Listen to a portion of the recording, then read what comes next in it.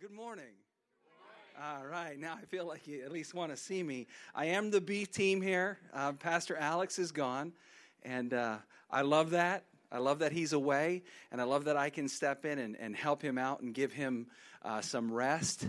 Because believe it or not, standing up here every week and talking to all of you lovely people is hard work. As lovely as you are, having to talk for 45 minutes and the spiritual pressures that you feel, and you know, it's like a battle, you know. There's someone who's trying to drag you down, and you're kind of a shepherd pastor guy, and you're trying to pull everybody up. But can I tell you something about pastors? The same person or being that's trying to drag you down is also trying to drag him down. So he gets hit with all of your problems and issues, and then the devil goes, well, if I could take out Pastor Alex, then I could hurt all of you. Anybody here ever seen anybody get hurt by a pastor before? Come on, raise your hands. Like, wake up, ready? You ever seen it? You seen it on TV? Anybody ever heard of a guy named Jimmy Swaggart? All right, are you with me? Jim Baker, all those people, right? You've heard of all those people? Well, let me tell you something. Those are probably some good people that the devil went after, knowing that if they could take them down, he'd hurt all of you. And everybody would hear about it, and ultimately the name of Jesus would get dragged down, right? That's the battle that Pastor Alex and Raquel are in every single week, and Kenny and Laura and your leaders. So you know what? You got to love on them. You got to keep them encouraged. You got to build them up. So this is my chance to help this church. Come up here for a couple weeks. Let them all take a break, except Kenny didn't get a break. He doesn't need one. No, I'm just kidding. Pastor gets a break, and I get to step in and talk to you for a couple weeks and bear just a little itty bit of the burden, because you want to know something? At the end of today, I get to go home, forget all about you. No, I'll still think about you, and I'll pray for you for a week, but then I'm just back to my own life. A pastor's always thinking about all of you. He's always, you want to know, I haven't talked to him about it, but want to know something? I know something. Every single week, he's watching that door right there. See that door? Everybody see that door? He wants to see it open and your bright, shining face roll in here. And he goes, at least they came back for another week, right? You don't think that way? He's always thinking that way. He's trying to build a church and make it an exciting place and be a place where people love to come and people can find Jesus. So do your part and be that encouraging person. And I'm here this week to do my little bitty part, and I'm really glad to be here. As Ken mentioned, we're in a series called Dave, and we're talking about what happens to all of us, that moment, that decision that we have to make when our dreams aren't going to come true. And we're looking at two incredible stories from the life of Dave, we're calling him, but it's King David from the Old Testament. We're looking at two stories from his life, and we're answering the question, what do we do? How do we handle it when our dreams aren't going to come true? Now, as children, when you were a child, you had big dreams, right? Did anybody here dream of being a runway model? I did not. I didn't. Trust me, I didn't. Or you dreamed of being an astronaut or a baseball player, a rock star. Kenny dreamed of being a rock star. I know it. Maybe some of you dreamed of being a water ski stuntman. Maybe not. Hopefully not, right? But we all have dreams. They're not serious. Then we get older, and our dreams become more like expectations. We're going to get married, and then we're going to have children, and then those children are going to be good kids, well-adjusted, move out of the house, get good grades, have good jobs. We're going to have a career. We're going to have a nice house. We're going to have 2 cars. We're going to have a beach house. We're going to retire, and we're going to enjoy our grandkids. Those aren't really dreams anymore for most of us here. Those are all expectations. And then something happens. Maybe it's an illness. Maybe it's a talent issue. You know, God didn't give you the talent to be wealthy. Maybe it's, you realize I'm not going to get married by 30. I am married, but it's not going to be a good marriage, and my family isn't going to look like I thought it would be. Or I was married, I got remarried, and this second marriage is starting to feel a lot like my first marriage. or an illness or whatever it is, all of a sudden we get to the point where we had dreams with sort of our expectations, because I look at everybody else and they seem to be living the dream, so I should be living the dream, and I deserve what they have. In fact, honestly, I know a little bit about her, and I know a little bit about my sister and my brother-in-law, and I know about my parents, and they aren't even as good as I am. They don't even go to church. They don't even raise their hands in worship, right? They're Christians, they go to church, but I've never seen her raise her hand in worship.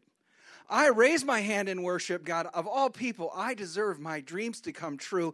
And we get the email, we get the note, we have the conversation. Someone else makes a decision that we can't even control. And all of a sudden, lights out on our dreams. It just isn't going to happen. This series is about what do you do when you realize that is the case. That's an emotional situation, right? There's a lot of hopelessness, a lot of helplessness. The river of hopelessness turns to a raging river of anger, right? And we do things that we never thought we would do. People do things that are harmful to them. In the moment when you realize that your dreams aren't going to come true and there's these emotions that easily turn to anger, people turn to the bottle. People turn to pills. People turn to vengeance, and adults use children to get back at other adults, right? You know what I'm talking about. People turn to eating too much. All kinds of unhealthy things happen, and if you stripped away all the excuses and you dug deep into it, you would say, you know what? You're angry because your dreams aren't coming true. And all of us have been there. All of us have been tempted. And in that season of life, we have some of our biggest regrets, don't we? We've said things that we wish we wouldn't have said. We've done things that we wish we haven't done. Some of us, maybe you're back here today, possibly for the first time, or you're just back in church for the first time over the past couple months or whatever. Why? Because you went through a season of life, a couple years, maybe 10, 15 years. And the reason why you went through that season of life is because you were angry at God. God did not do for you what you thought he should do. And you turned your back on him. And you probably wrecked your life just enough, and you're fortunate, you're still alive, and you still have the opportunity to re-engage with God. But you're back because your dreams didn't work out. You got angry at God. And you really just complicated things by your response. This series is about 2 weeks. What do we do when our dreams don't turn out? What's our proper response? The good news is the Bible is full of characters, normal characters, right? That's you gotta realize, Abraham. You think, wow, Abraham was a really special guy. He's in the Bible and everybody knows about Abraham. No, Abraham was a dude like you, living in Bel Air. And God showed up and said, you're going to be great and the whole world's going to know about you. And Abraham would have been like, really, me? And then it happened, right? He was just a normal guy. The characters in the Bible are just normal people like you and I. And there's a God who's bigger, and he uses people, and he changes their lives, and he works through ordinary people. And guess what? He still wants to work through ordinary people today. God wants to do great things in this church. God wants to transform your life and your family. God wants you to be great in this community, just like Abraham was great, or David was great, or Moses, or the Apostle Paul, or Timothy, and all the great Bible characters. The good news is the Bible is made up of normal characters who make decisions and learn lessons just like you and I learn lessons. And we have a book that we can read, a book that we can study, a book that we can think about. And the advantage that we have is we don't have to learn all the lessons the hard way. We can read and go, oh, I see where David, in last week's story, remember? He acted like all of us could relate to it. Things didn't work out, and what did he do? He went nuts. And some of you control people. Certain situations, I'm a control freak, but in a lot, I can kind of be laid back a little bit. You're a control freak, man. When something doesn't go right, you're on it, and you're 5 steps ahead of the whole world. and you're fixing things and you're knocking people off and you're getting people fired because you see what's coming and you're going to fix it. David did that. His dream wasn't going to come true. He took things into his own hands. People died, right? He pulled people into his plot that didn't even know there was a plot. If you missed last week, you can jump online and listen to it. Last week's story, I told it to you because you needed to hear it before I tell you this week's story. Because this week's story, King David, responds in a way that I cannot relate to unless I've learned the lesson or someone has told me the lesson. By the way, do you know why you go to church?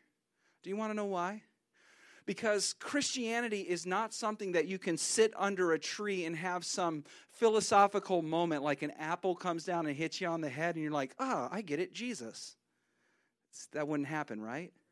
The reason why Christianity is about gathering together and hearing someone talk about it is because Christianity is built on historical truths, lessons.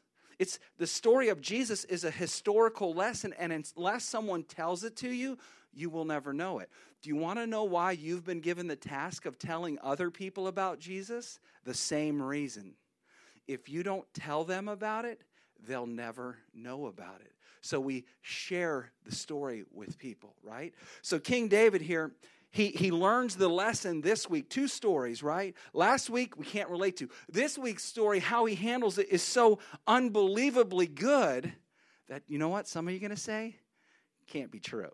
That's a Bible story. That's a myth.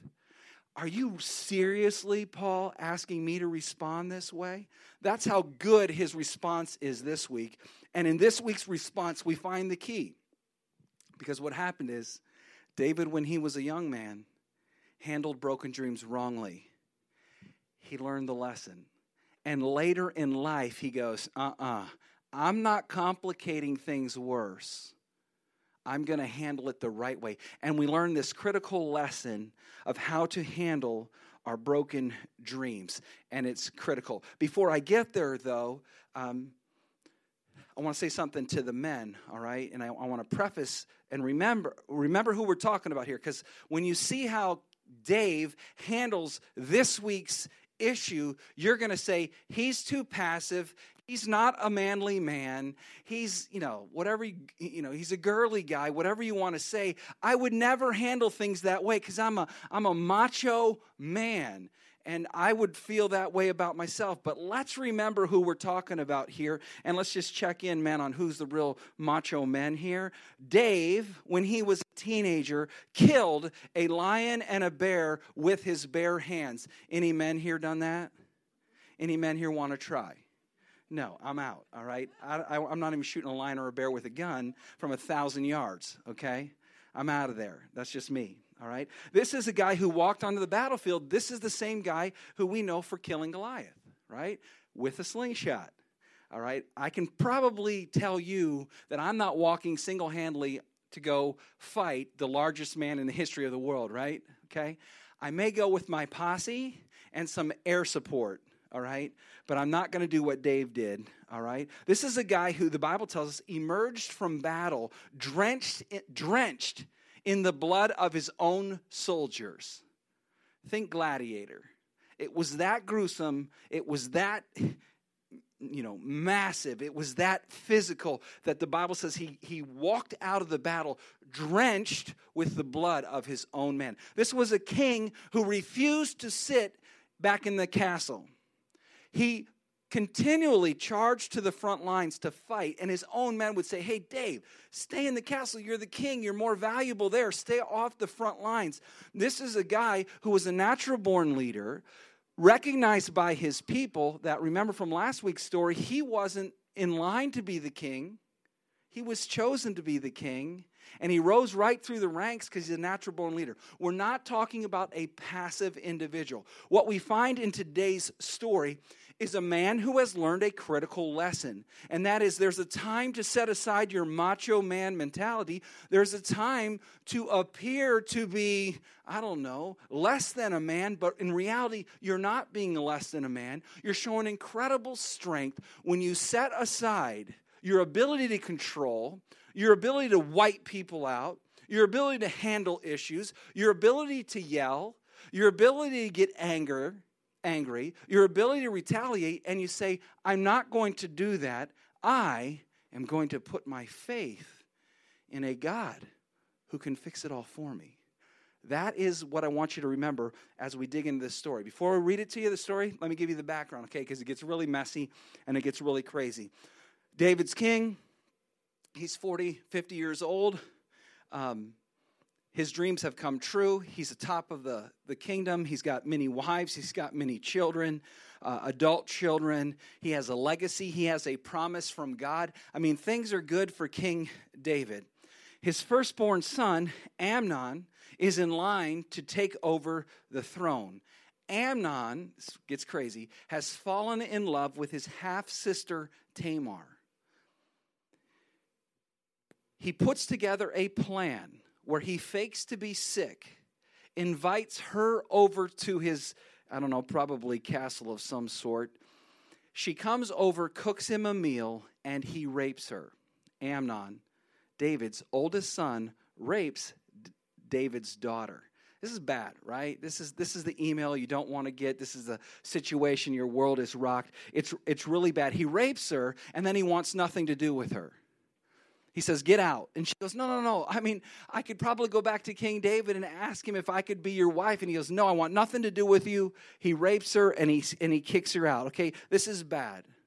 For Dave, the king, it's his son who's in line to be king. If he presses charges or makes a big deal in the kingdom, he's making a big deal about his family, and he's making a big deal about his future king, the future king of the nation. At the same time, it's his daughter. Dave doesn't know what to do and decides to do nothing. All right, this is the story. You can read it in Samuel. In the meantime, Tamar goes to her other brother's house, Absalom, David's second son. Absalom takes her in, and Absalom is very much like King David. He's a natural-born leader. He's handsome. He's a man of action.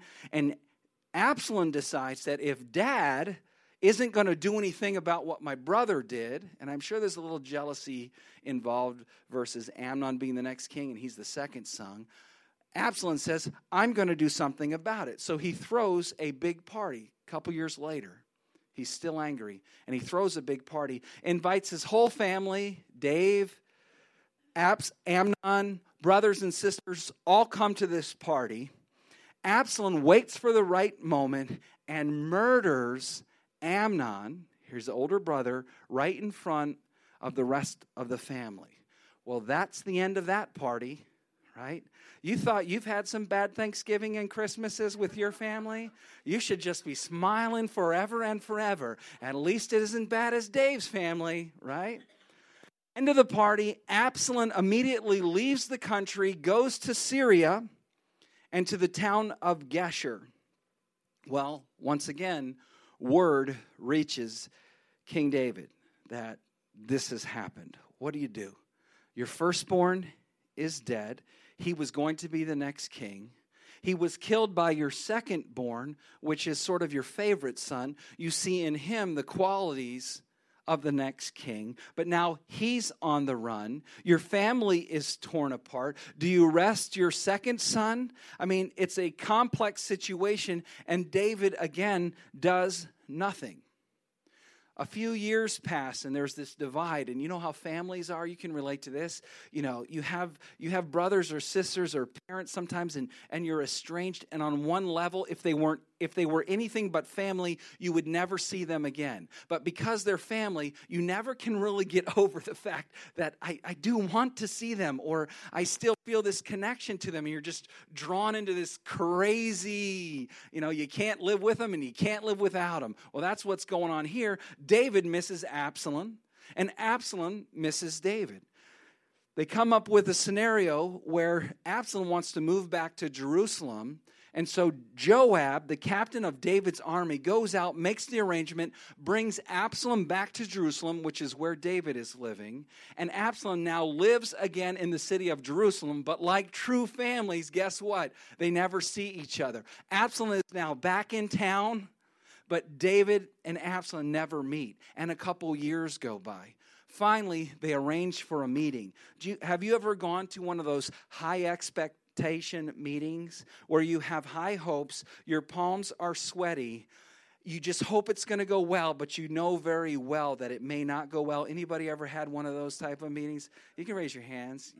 Did you guys not put on deodorant? Because no one's raising their hands. All right? You had one of those meetings. Well, guess what? They had this meeting, and guess how it went? Not that great. Like yours, right? It just kind of went okay, right? You wanted that hug, and you wanted it to, but there's too much junk, right? So Absalom leaves that meeting angry. And he leaves his father's presence. And for all we know, this is the last time that they saw each other. Because this is where we pick up our story. Let me put it on the screen for you. You can read it for yourself in 2 Samuel 15, verse number 7. At the end of 4 years, it says. So Absalom has been back in Jerusalem for 4 years. And during that time, Absalom sat at the city gate. I'm not reading the verse. I'm just giving you some background. I see all of you looking at the verse. You're like, he can't read. No, I'm just telling you something. Then we'll go back to that verse, all right? Absalom sat at the city gate, right? And he was a judge of the people, an advisor to the people. So he was in with the people of Jerusalem and the leaders of the city. And he was accessible. King Dave, like we see with our political leaders, they get in the White House or they get in Washington, D.C. for too long, and how do you feel? They don't know what we're like. They've lost touch with the common man. Well, that's what happened. Absalom's out at the gate talking to people, giving advice. He's a natural-born leader like his father. And he wins over the heart of the people of the city. They go, we like you, Absalom, because you're always out here talking to us. We feel like you feel us, right? So that sort of dynamic is happening. At the end of 4 years, Absalom said to the king, his father, let me go to Hebron and fulfill a vow I made to the Lord while your servant was living at Geshur in Aram. And he was at Geshur in Aram after he had killed his brother, right? I made this vow, he says. If the Lord takes me back to Jerusalem, I will worship the Lord in Hebron. The king said to him, his father said, go in peace. So he went to Hebron. Then Absalom sent secret messengers throughout the tribe of Israel to say, as soon as you hear the sound of the trumpet, then say, Absalom is king of Hebron. And what is he doing here? He's creating a revolt against his own father. It's a bad day. It's a bad moment. And Hebron is a strategic city and area in the kingdom, and he knew it.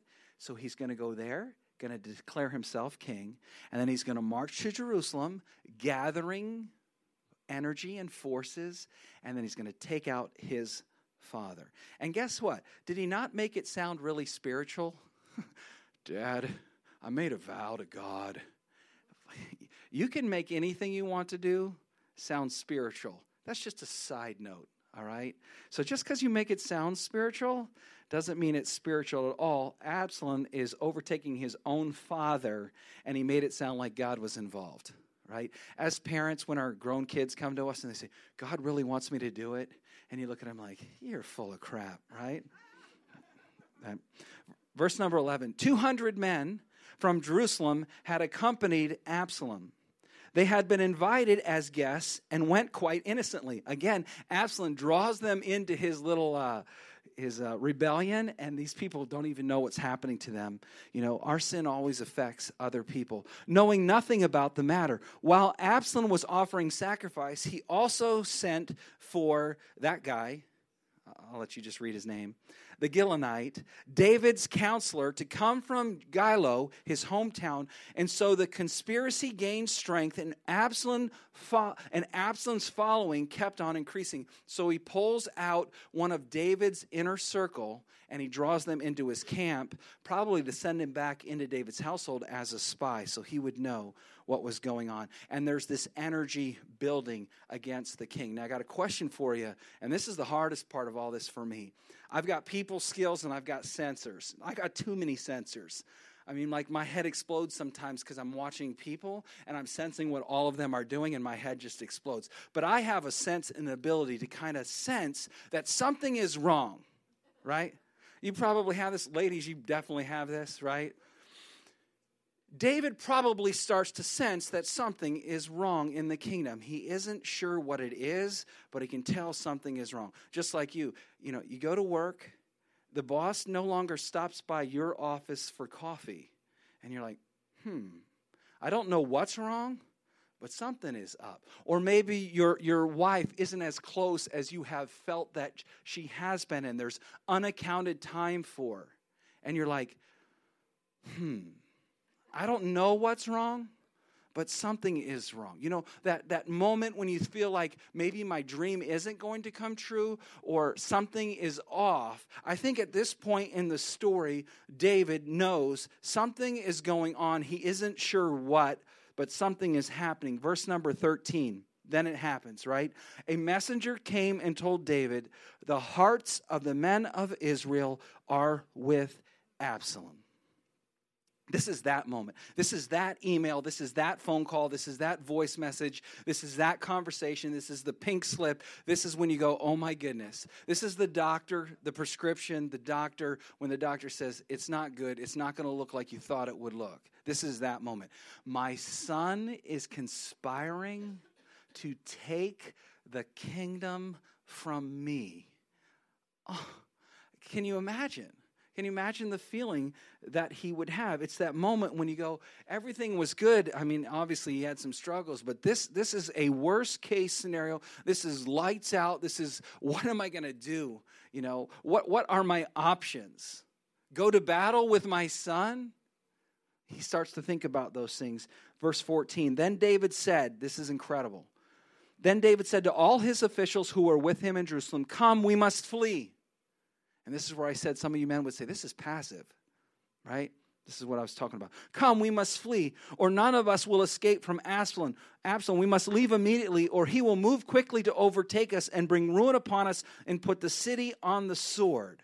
This is this powerful man who just says, I'm going to flee. And I start to go, why? What is wrong with you, David? What are you doing? Verse 15, the king's officials answered him, your servants are ready to do whatever our lord, the king, chooses. King, we don't need to flee. We're not going with him. You still have all of us. What do you want to do? Let's fight this thing. The king set out. No, you weren't hearing it. The king set out with his entire household following him. And the people just see Dave leave the city with all his army. Like, that's not like him. I mean, that's the guy we wrote songs about. That's the guy, he killed that Goliath. He's the best warrior we've ever seen. He's a great leader. He's won battles for us. He always runs to the front of the line. Rumor has it he killed a lion and a bear with his bare hands. And Dave just walks right out of the city with all of his people. If he wants the throne, he can have it. If he wants the castle, he can have it. He wants my money, he can have it. He can have it. And he walks out of the city. Because there's no win. It's one of those situations. I'm going to beat my son and keep the kingdom. I lost. I killed my son. I'm going to lose to my son. It still was a war with my son. I'm going to fight my son, and the outsiders are going to see that we're a nation divided, know that we're weak, and eventually take us over. I'm going to fight my son. The insiders are going to know that dad and son are fighting, and they're not going to respect us, and they'll probably implode from the inside. On all angles, he says, this is lights out on my dreams. This is the end of the road. I'm walking out. Verse 23. It's incredible. The whole countryside wept aloud as all the people, David's posse, passed by. The king also crossed the Kidron Valley, and all the people moved on toward the desert. No war, no nothing. It's over. And then we get this incredible detail that lets us start to see what David is thinking and the depth of conviction that he has developed at this point in his life. That when your dreams are evaporating, the only option you have is to trust in the God who is in control. It's the only option. And David is committed to not manipulating the God who's in control either. This is incredible.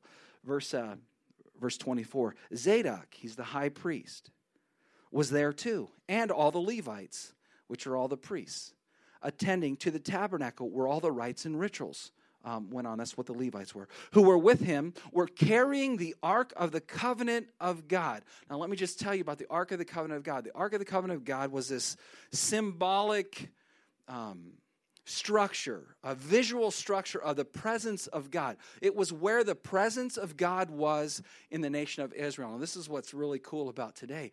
Where's the presence of God today? Someone help me out. Where's the presence of God today? It's in you. That's crazy, right? In this day, the presence of God was in one structure. You have the same thing inside of you. Now, let me tell you about this presence of God, all right? The Ark of the Covenant was where, like, the Ten Commandments, that tablet was housed in this little ark. But there's stories throughout the Old Testament about this Ark of the Covenant, right? It was a special place. God gave specific rules of how you handled it, and whoever had it was blessed. Why? God was with them. Which, just take it back to today, that presence is in you. So think about that this week somewhere along the way, right? The presence of God, so the priests go, let's go, and we'll take this presence of God with us. Now, in the other stories, just real quick, there was a story where someone was kind of taking the ark, and you couldn't touch it unless you were a cleansed priest. And the guy was trying to do good things with the ark, but it started to fall, and you know what he did? He caught it, and what happened to him? He died on the spot. It's the presence of God. You don't mess with the presence of God, right? There's another story where the Philistines accidentally stole it and had it in their possession, and the curses upon them were so great that they were like, please just take this thing, right? Yeah. And then there's another story. This is a good one. Anybody here have a bad lawn? Right? Anybody here? You just need to go get the ark and put it in it on your front lawn. Because they had the Ark of the Covenant in a front lawn, and the crops grew so much, and the cattle grew so big that it was like, what's going on over there? Oh, they have the ark. So if you want to fix your lawn, just put the ark out there, and your cats will grow real big, and, you shouldn't have cats, by the way. No, just kidding. It was the presence of God, right? It was the presence of God. So what these priests are saying is, hey, Dave, I got one.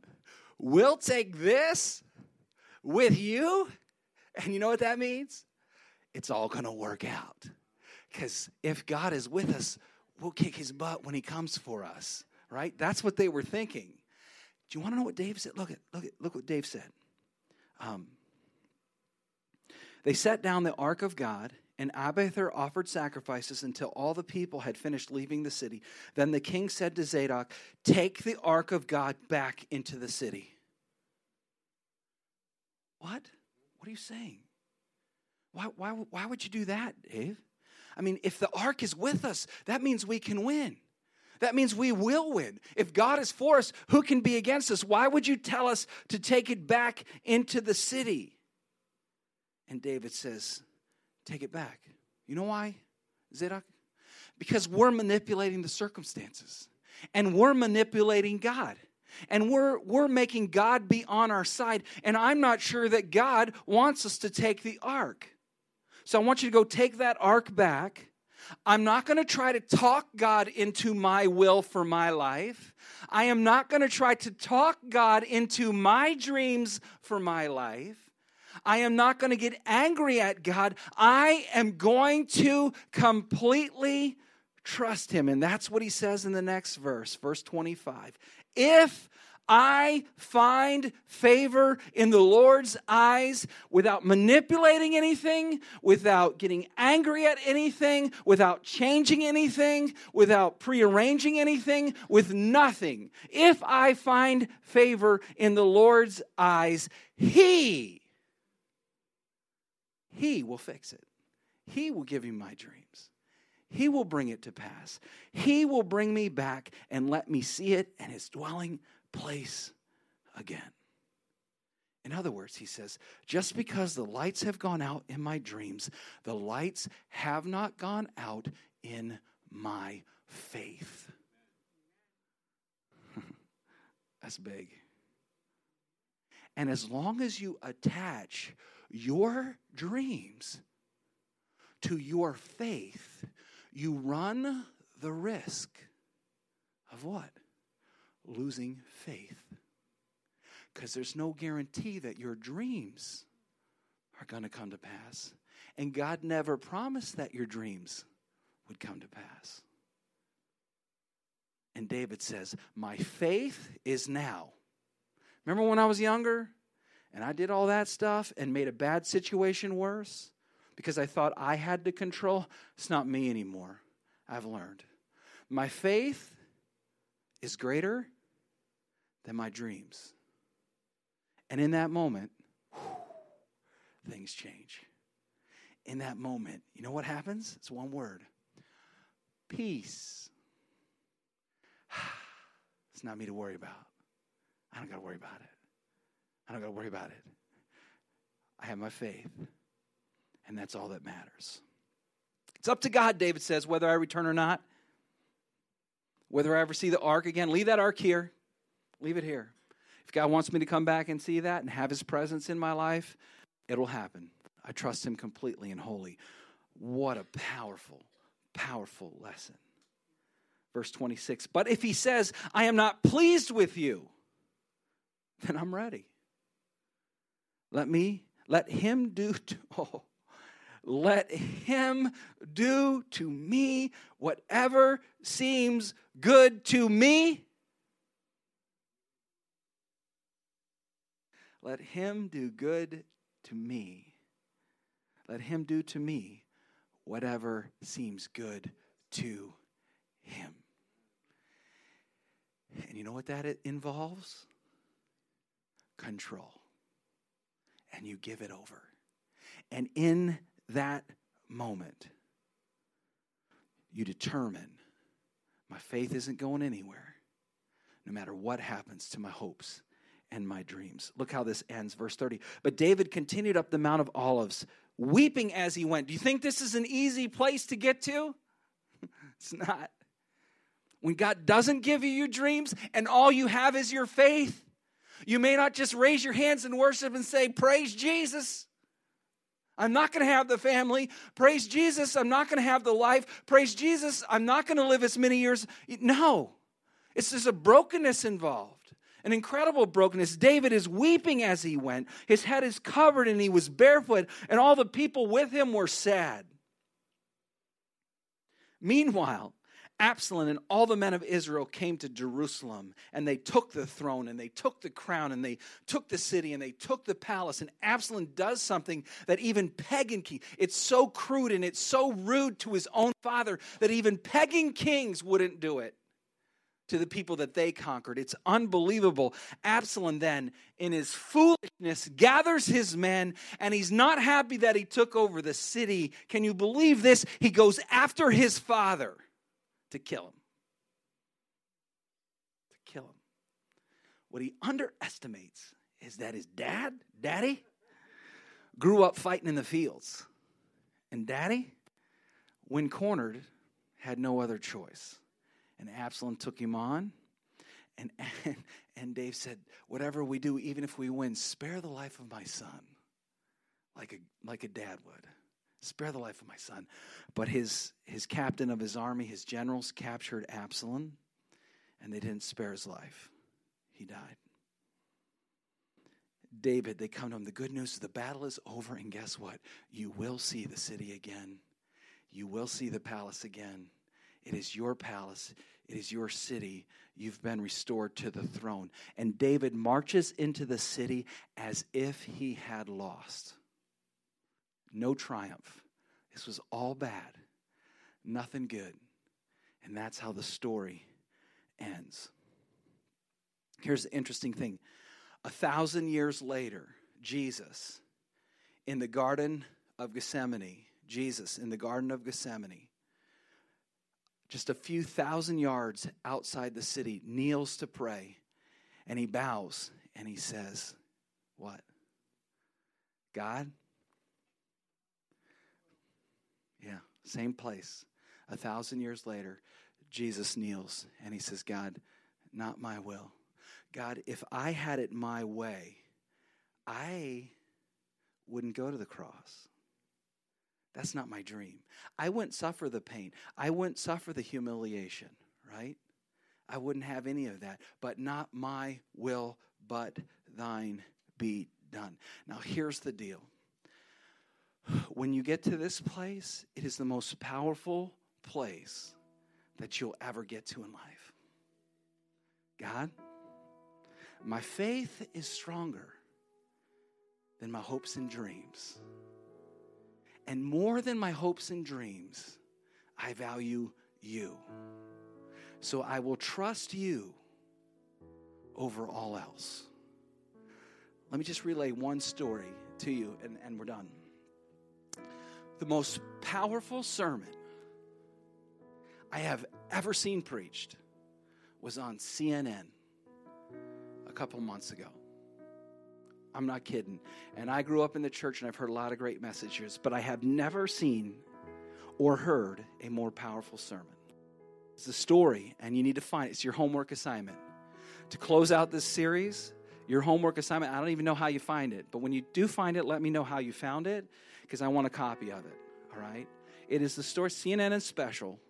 It's the story of Michael Morton. Anybody here see that? All right, Michael Morton. You find his story, you watch his CNN special, and everything that I just said here will be like, whoa, that guy lived it. Let me tell you his story real quick, and it doesn't do justice because you got to see him. You just got to experience his message. The man Michael Morton was convicted of murdering his wife.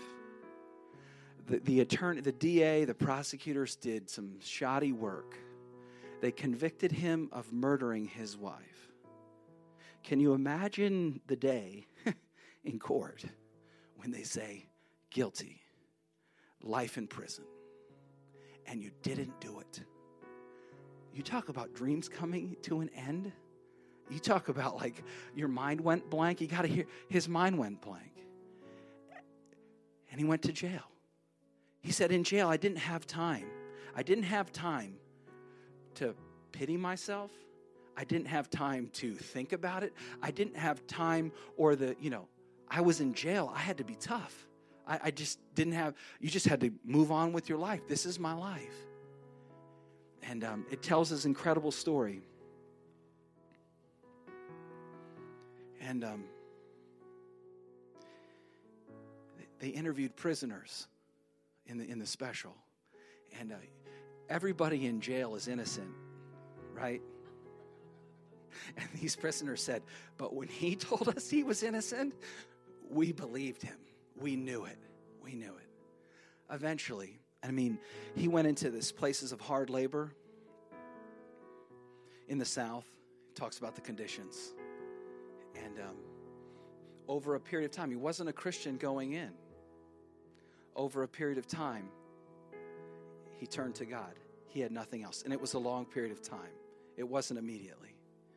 And he describes the worst moment in his life was when his own son said he wanted nothing to do with him. He said that broke me. So, talk about dreams not coming true. Falsely accused. Your wife was murdered. Your son thinks you did it. And he gets old enough and he says, I'm not talking to the person who killed my mother and put me through all this. And his response would be, but I didn't. And his own son would say, that's what everybody says. Like, what? Right? And then he says, he turned to God. And then at the end, and I'm sitting there just like you. I'm a preacher. I should know how we did it. But I'm sitting there, tell me what it is. What did you do? And he closes this thing with, I go to my kids all the time and say, what were those statements? And if my wife ever gives me permission to get a tattoo, I'm going to get these tattooed on me. Maybe right here. Down, no, Just kidding. No, but the tattoo, I am going to get a tattoo, and it's going to be around these concepts because it is the most powerful thing. He said this. He said this. At the end of 25 years, let me tell you how it ends. Someone got a hold of his case and amazingly drove it through.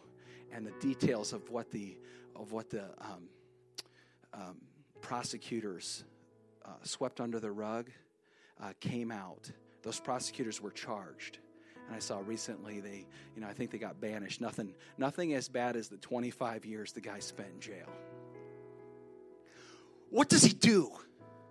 My dreams didn't come true. I'm going to be angry.